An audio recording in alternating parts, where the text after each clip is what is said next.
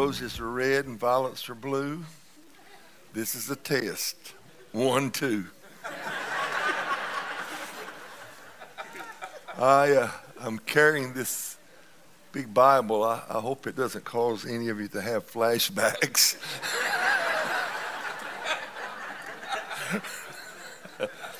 You can rest easy.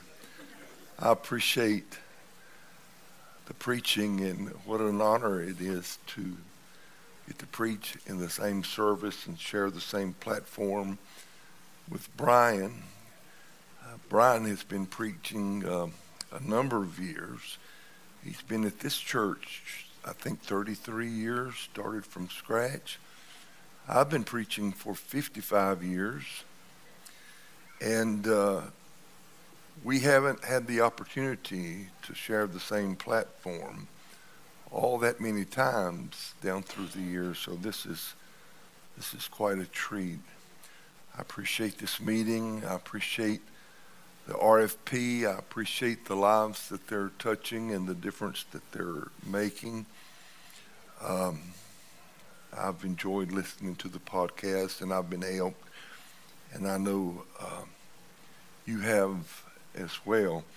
I appreciate JC and Nathan and Brian, and regardless of what others say, they love Jesus. You know, this Bible has been with me a lot of places. This Bible's been with me to Crown College. Is it okay for me to say that? It's been with me to the Greer Camp meeting. It's been with me in a lot of places, the same Bible. And I really didn't leave them. They left me. I came to a point in my life when I wanted to make the Bible my only standard and Jesus my only example. And you can preach that anywhere in America and it'll be celebrated until you put it in shoe leather and start living it out. Then it becomes a game changer. And when issues are brought up and you want to know where that's at in the Bible, give me a chapter and verse in context, it becomes a game changer. And that has certainly happened to me. And when I started speaking out openly about what God was doing in my heart, this is not my sermon. This is free. I'm just throwing this out there.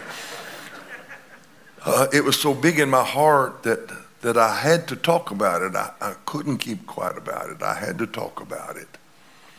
And my wife and I had both talked, and we knew what the outcome would be. We knew that people would turn against us and turn their back on us, and it would mean meetings canceled, and all of that happened. But I told my wife, I said, if I perish, I perish. If it happens, it happens. But I have had the opportunity to see God resurrect everything I died to. And that is so powerful when that happens, when you die to something, and then you watch God resurrect the very thing that you died to. And it's just been such a blessing. I'm probably the oldest member of the RFP family. And that's okay. You know, I'm getting up in years, but I love this last Kentucky Derby. The horse that won it was totally unnoticed. I mean, he was running in the back of the pack until they got to the last turn. And then he came merging out in that last turn, took the lead, and won the Derby. I'm in the last turn, but there's been a lot of races won in that last lap. And God has been doing some good things in my life, and I'm so thankful. Well, tonight, I want to share some scripture with you. We're going to read a couple of verses in Romans. And I want to share a thought with you tonight about justification.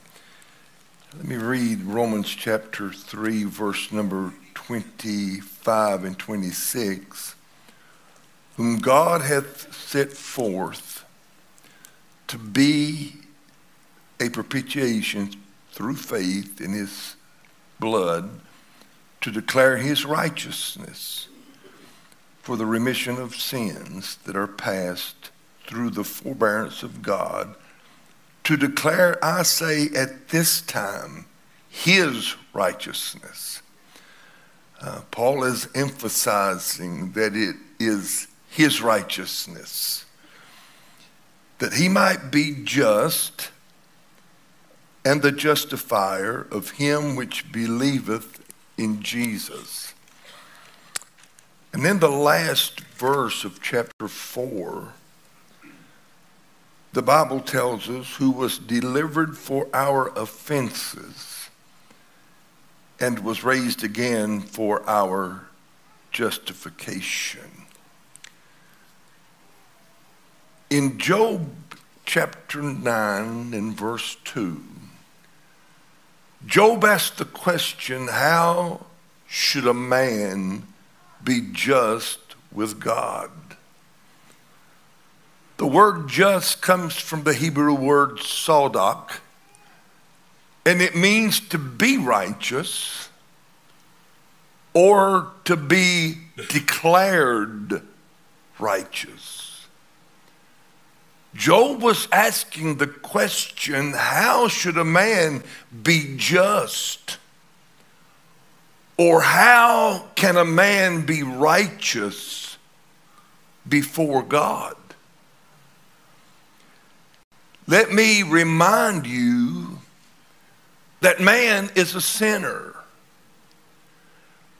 He is a sinner by conception. Psalm 51 verse 5 tells us that we were shapen in iniquity, and in sin did my mother conceive me. We are sinners by conception. I remember when my only grandson was younger, and he had disobeyed his mother. And Melinda was getting ready to correct him, and Brody just burst into tears. And he said, Mama, I can't help it if I was born in sin. But we're all sinners by conception. We're also sinners by choice. And this is the condemnation, that light is coming to the world and men love darkness, or men chose darkness rather than light because their deeds are evil. All of us came to the crossroads of life and death. We came to the crossroad of hell and heaven. We came to the crossroad of right and wrong, of light and darkness. And without exception, every one of us chose darkness. We're sinners by our conduct. Isaiah tells us that all we like sheep have gone astray. There's none that doeth good, no, not one. For all have sinned and come short of the glory of God. Considering the fact that man is a sinner, depraved, aliens to the household of God. Yet the question is, how should a man be just with God? How can one who was conceived in sin, who chose sin, who lived in sin, be declared righteous before God. In Romans chapters 1, 2, and the first part of chapter 3, Paul establishes the fact that we're all guilty. The heathen are guilty. The hypocrites are guilty. And even the Hebrews are all guilty. And in the latter part of chapter 3, he introduces us to the doctrine of justification.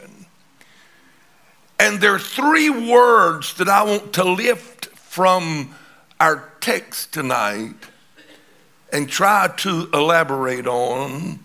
The first being the word just. The second word is the word justifier. And then the third word that we talked about in our text is the word justification.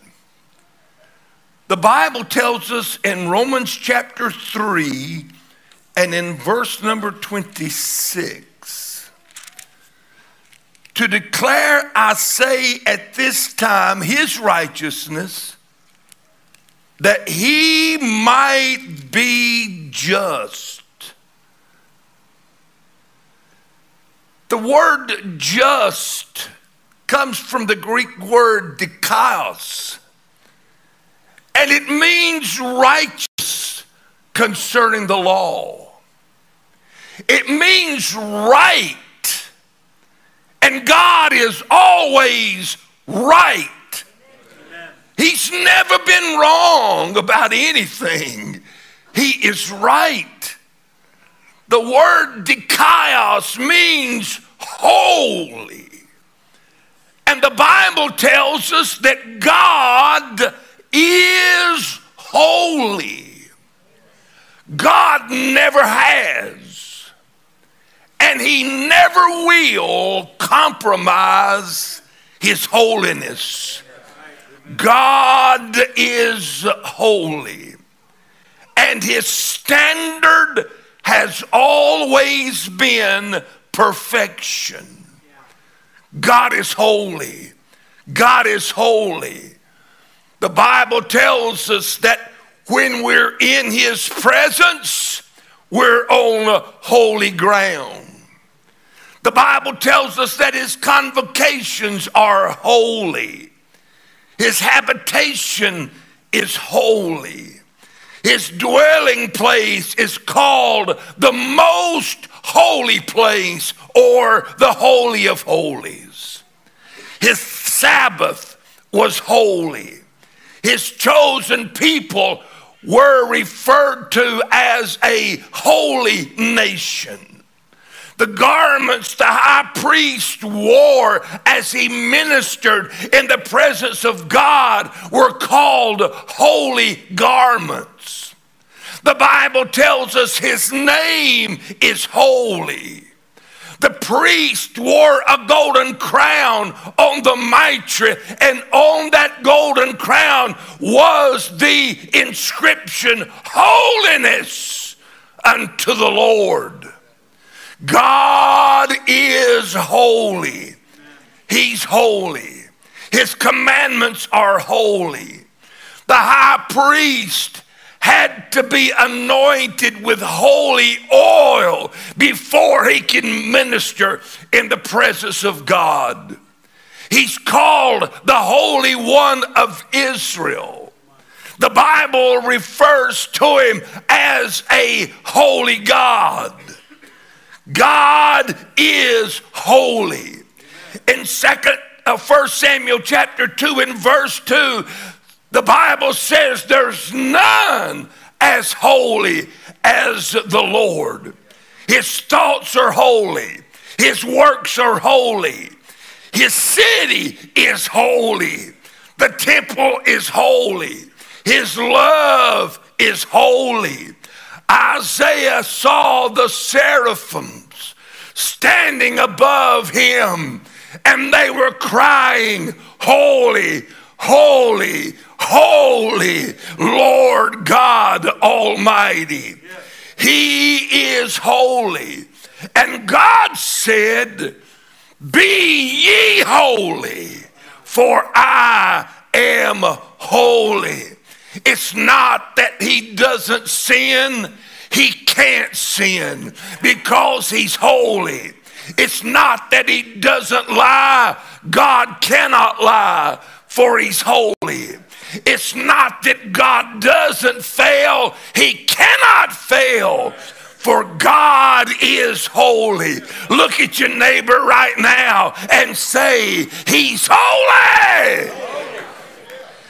He never has compromised his holiness, and he never will compromise his holiness. God is just. He's always been just, and he will always be just. It was not as though God could look at a lost world and say, I know that you've sinned. I know that you've transgressed my law, but I am going to just overlook your sin, and I'm going to allow you to live with me in heaven forever and forever. God could not do that because his holiness would not permit him to do that.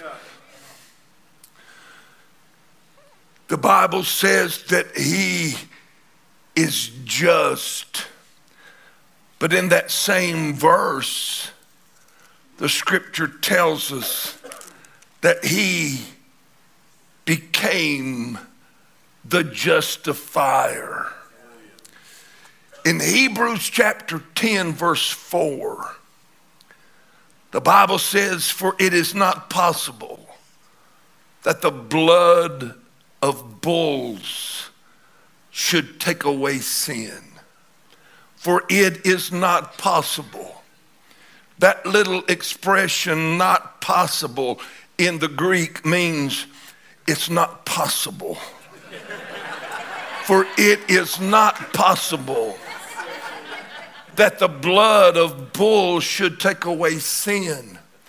You think about the thousands upon thousands of sacrifices that were offered under the old covenant, yet it was not possible that the blood of those animal sacrifices should take away one sin. Why is that? Because we were not lost by a bull.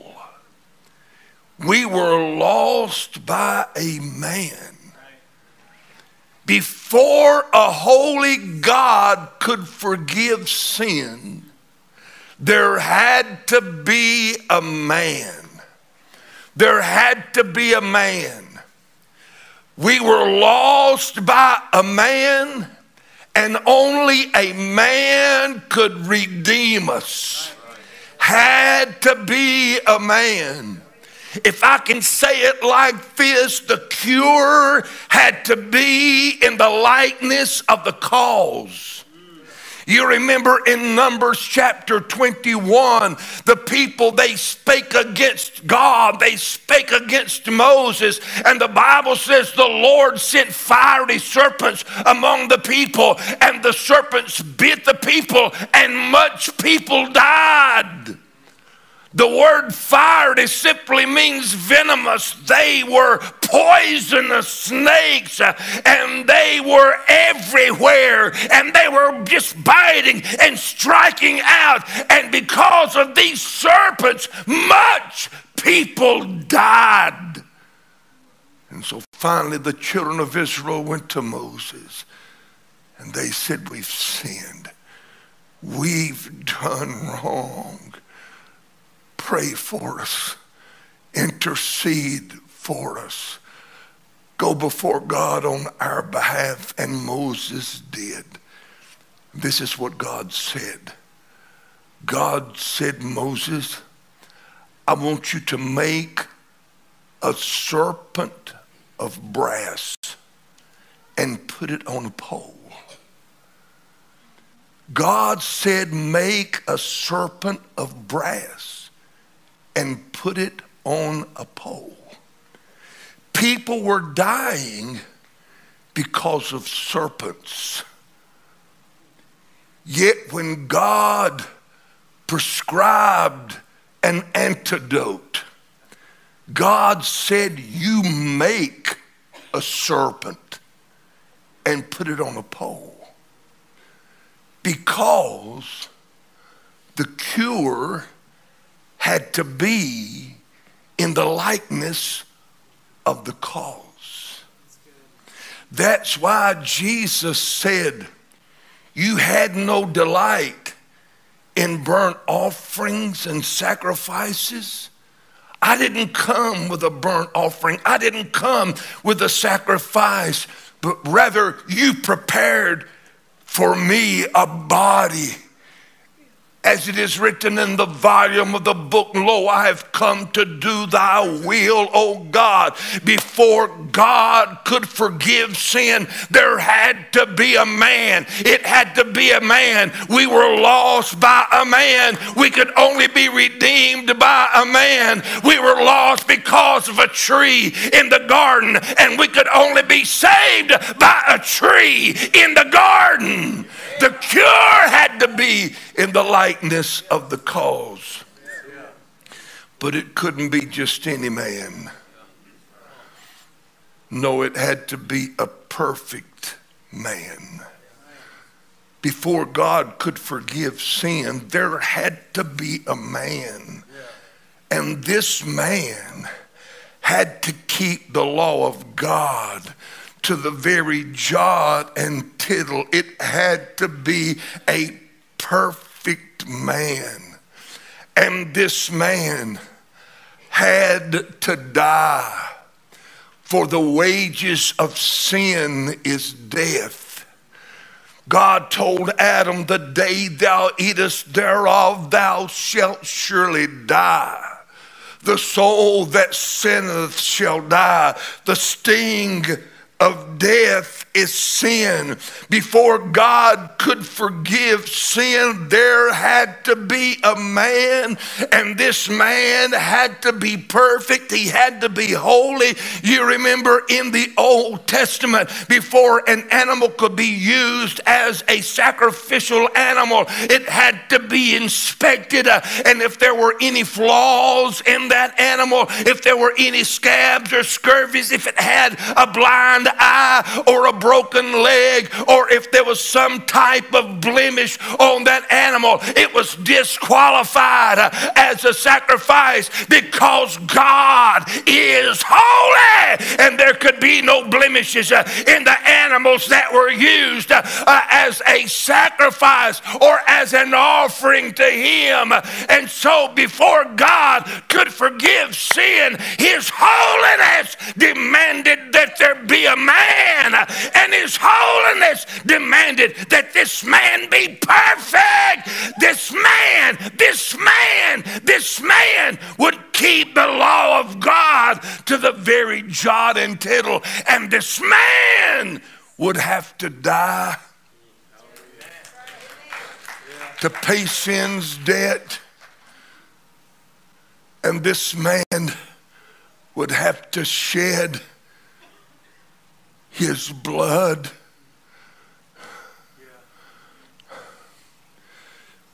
Why does the Bible say, without the shedding of blood, there is no remission? I read it in Romans chapter 3. To declare, I say at this time, his righteousness, that he might be just and the justifier of him which believeth in Jesus. In verse 25, whom God hath set forth to be a propitiation through faith in his blood. Why, when we finally reach that celestial city, we'll lift up our voices and sing, worthy is the Lamb. You've redeemed us to God by thine own blood. Think about it for just a moment. Think about it for a moment. God told Adam, the day you eat of the fruit from the tree of knowledge of good and evil, thou shalt surely die. God pronounced a sentence on sin, and that penalty, that sentence was death. The only way, are you listening? The only way to abolish death is with life. And guess where life is? Life is in the blood. That's why without the shedding of blood, there is no remission. Get the picture. God is holy while man is depraved.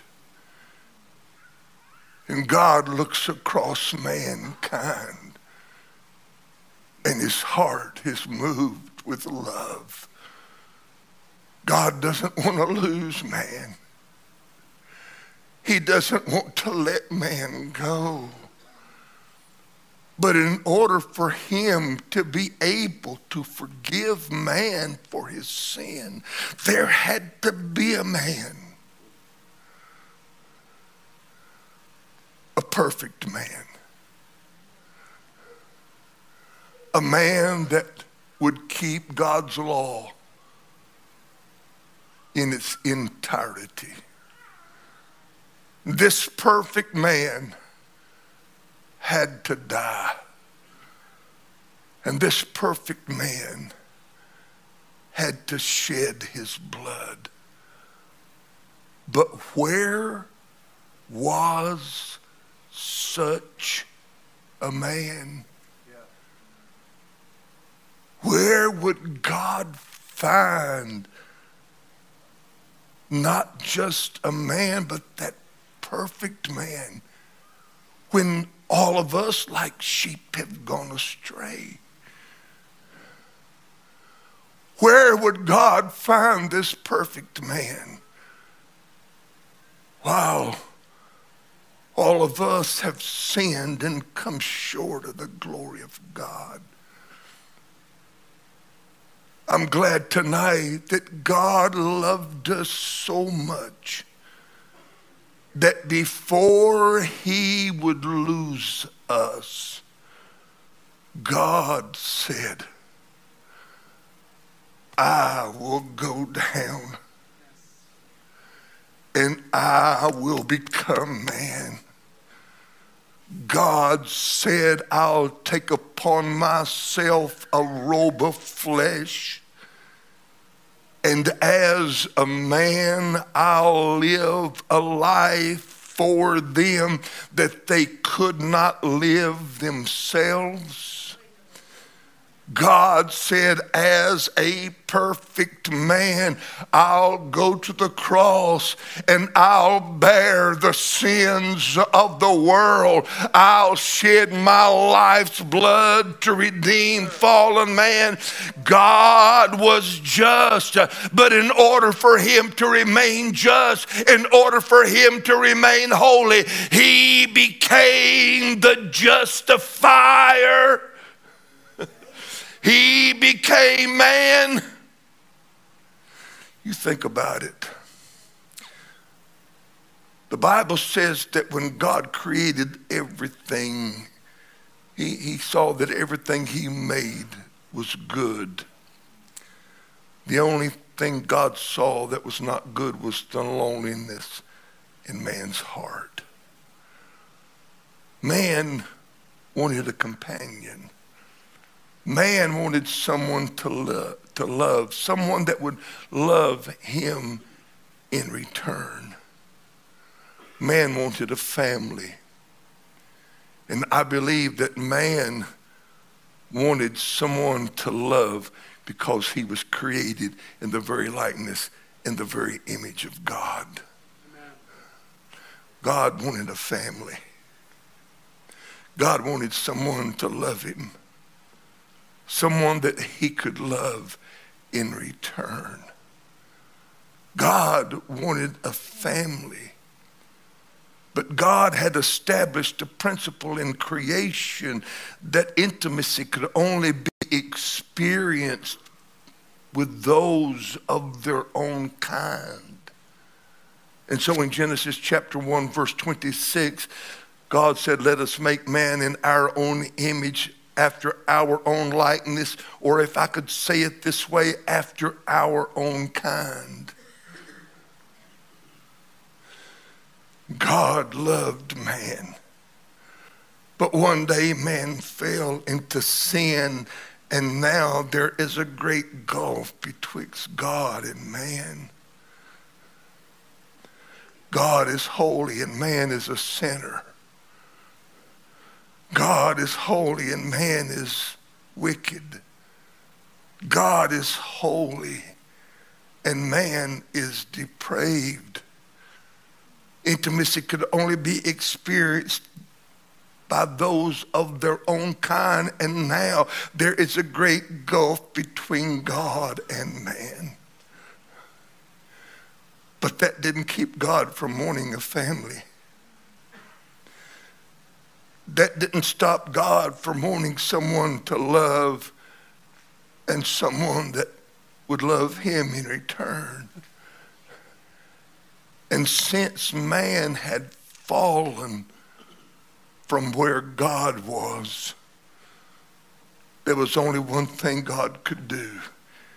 If he was going to experience intimacy with mankind, if God was going to raise up a family, God would have to step across that gulf and be made after his own kind. God stepped across that gulf, and the Word which was with God and the Word which was God was made flesh and dwelt among us. He became what we are so that we might become what he is. He's just. And he is the justifier. But there's one more word I want you to see. In chapter 4 and verse number 25. Who was delivered for our offenses and was raised again for our justification. The Bible tells us that Jesus was delivered for our offenses. In 1 Corinthians 15, Paul put it this way: Christ died for our sins according to the scriptures. He was delivered for our offenses and raised again for our justification. Now get this. Don't leave me now. His death was necessary in order for God to be able to forgive us and remain just. And in the same sense that his death was necessary for our forgiveness, his resurrection was necessary for our justification. Yes, sir. In Romans chapter 4, Paul used 3 words to talk about justification. He used the word counted in Romans chapter 4, verses 3, and again in verse 5. He used the word imputed in Romans chapter 4 and verse 6. And he used the word reckoned in Romans chapter 4 and verse 10. The word counted, imputed, and reckoned, but they all came from the same Greek word. They're terms that an accountant would use. The word reckon, the word impute, and the word counted simply means to transfer from the account of one into the account of another. According to the Bible, when we came to Christ, when we were truly converted, we were justified. When we think about justification, as the brother mentioned last night, we think of it in terms as just as if I had never sinned. The removal of sin was only half of the process. And I'm glad that our sins were removed when we came to Christ. Isaiah said he put my sins behind his back. David said he's removed my sins as far as the east is from the west. Nahum said he put my sins in the bottom of the sea. And Job said he sealed my sins in a bag. But I'm glad tonight my sins are not behind God's back. My sins are not sealed up in a bag. My sins are not in the bottom of the ocean. My sins are not even as far as the east is from the west. You say, preacher, where are your sins? You remember when John the Baptist saw Jesus coming, John lifted up his voice and said, behold the Lamb of God, which taketh away the sins of the world. My sins are gone. And we think of justification as the forgiveness and the removal of all sin. And it is, but that's just half of it. Not only are our sins removed, but the Bible teaches that when we are truly converted, that the righteousness of Jesus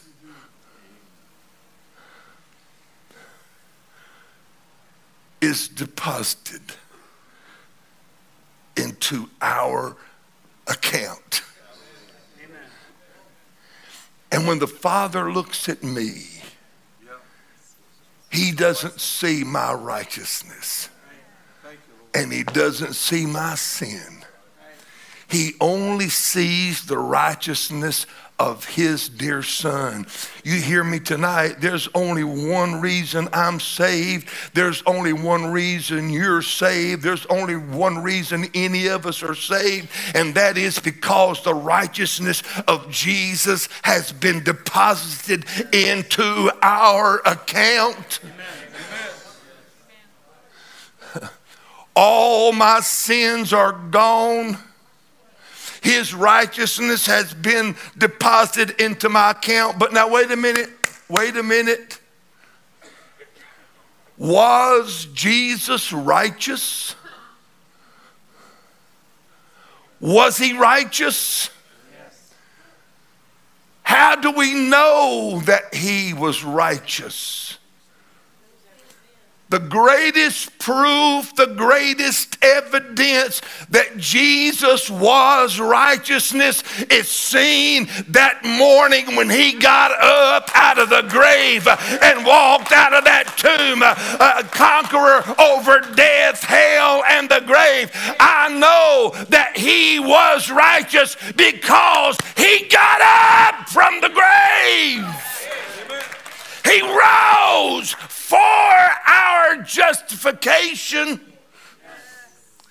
Jesus lived on this earth approximately 12,000 days, and every day of his life was a monument of holiness. He never spoke an impure word. He never committed an impure deed. He never had an impure thought. He never took an impure step. Only Jesus could say, I do always those things which please the Father. Only Jesus could look at his enemies and say, which one of you convinceth me of sin? It's no wonder as John the Baptist baptized Jesus in the Jordan River, he heard a voice from heaven saying, this is my beloved Son in whom I'm well pleased. That was just the Father's way of saying, that's my boy, that's my boy, and he pleases me. I know he's righteous. I know he's righteous because he got up. 1 Corinthians 15:56 said, for the sting of death is sin. If Jesus had had one impure thought, he'd still be lying in that tomb. If he failed to keep one law, he'd still be lying in that tomb. If Jesus had failed to fulfill any scripture, he'd still be lying in that tomb. Had he committed one sin, just one sin, whether it was omission or commission, he'd still be lying in that tomb. But I'm glad he was raised according to the Spirit of holiness. He rose for our justification. I know he's righteous. I know he's righteous because death couldn't hold him. Death couldn't keep him. He got up out of the grave. And when I came that night and I trusted Christ as best as I knew how, and that night he performed a work in my heart, I'm glad his righteousness was deposited into my account. And when the Father sees me, he sees me clothed in the righteousness of his Son. I know he was righteous. I know he was righteous because he got up out of the grave. Death couldn't sting him. Death couldn't sting him. He was righteous. Father Time met King Death. He was sitting by a tomb. Hello, good friend. I guess you're here to seal somebody's doom. You might say that, Sly Death replied, as a smile came across his face. For inside lies that Jesus man who said he would save the race. And you, Time, why are you stopping here? Don't you have things to do? Well, I just come each day to draw the veil and to let the morning through. Say, Death, why are you watching just one grave with all your vast domain? Looks to me like you'd be rambling around, smiting folk with pain. Well, this one's something special. He challenged me, they say. He said he would lay here just 3 days, then get up and walk away. Now, I'm the conqueror, you know. They don't talk back to me. When I step in and smite a man, it's for all eternity. Well, I can testify to that, Father Time replied. Haven't seen one shake the dust since you were in your pride. But I've got things to do, so I must be on my way. But I'll see you when I come back again to make another day. So Father Time passed up the hill to cause the sun to rise and left Death sitting by the tomb, so mighty and so wise. The next day, Time passed again. How are things, he queried. Kind of quiet, old Death replied. I'm starting to get a little wearied. But I won't be here when you come by about this time tomorrow. For I'm anxious to get on my way to spread more grief and sorrow But the next day, time passed again, and he was quite surprised to see old death was quivering on the ground in frightful agony. His eyes were set, his cloak was marred, his clothes in disarray. And it wasn't difficult for time to see that old death had had his day. What happened, Death? Asked Father Time. What makes you look so bad? I've never seen you look this way, so weak and oh so sad. Death pulled himself upon a rock. He was looking sick and humble. He hung his head and he wrung his hands. And Time could hear Death mumble. I was sitting here just before the break of day. I was about to take my stroll when all at once the whole wide world just seemed to rock and roll. The stone moved from the door and skipped on down the hill. And all at once everything grew very quiet and still. And then I saw him. He was standing in the door. He did not move nor speak.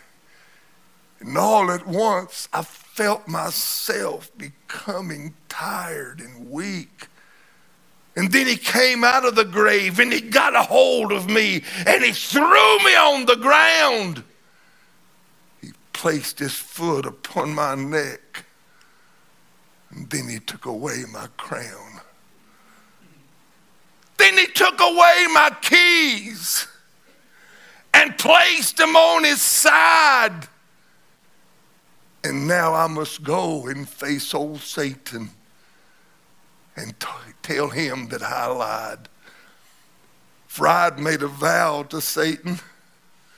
I promised to hold him down. But with power like I've never seen, Jesus came forth from the ground.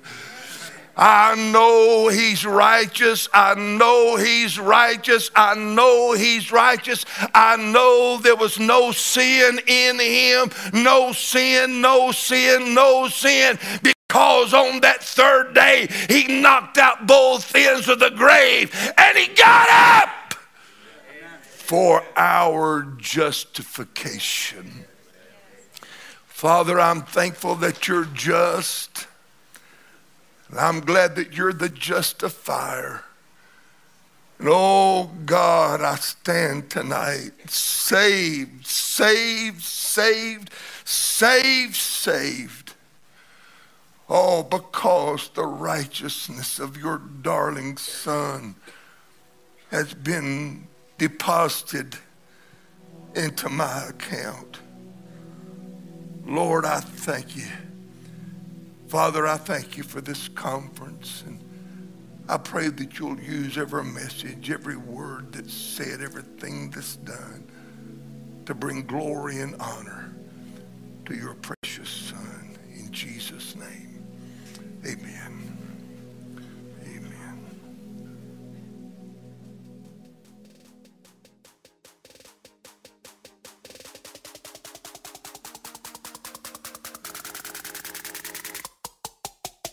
Thanks for listening to the Recovering Fundamentalist podcast. Be sure to stop by our social media, Facebook, Instagram, and Twitter. Give us a follow. Also, go to our website, recoveringfundamentalist.org. That's recoveringfundamentalist.org. There you can find Recovering Fundamentalist swag. You can get your t-shirts and hats. You can join our ex-Fundy community, see where we're going to be having some meetups. It's the recoveringfundamentalist.org. Be sure to join us next time for the Recovering Fundamentalist podcast.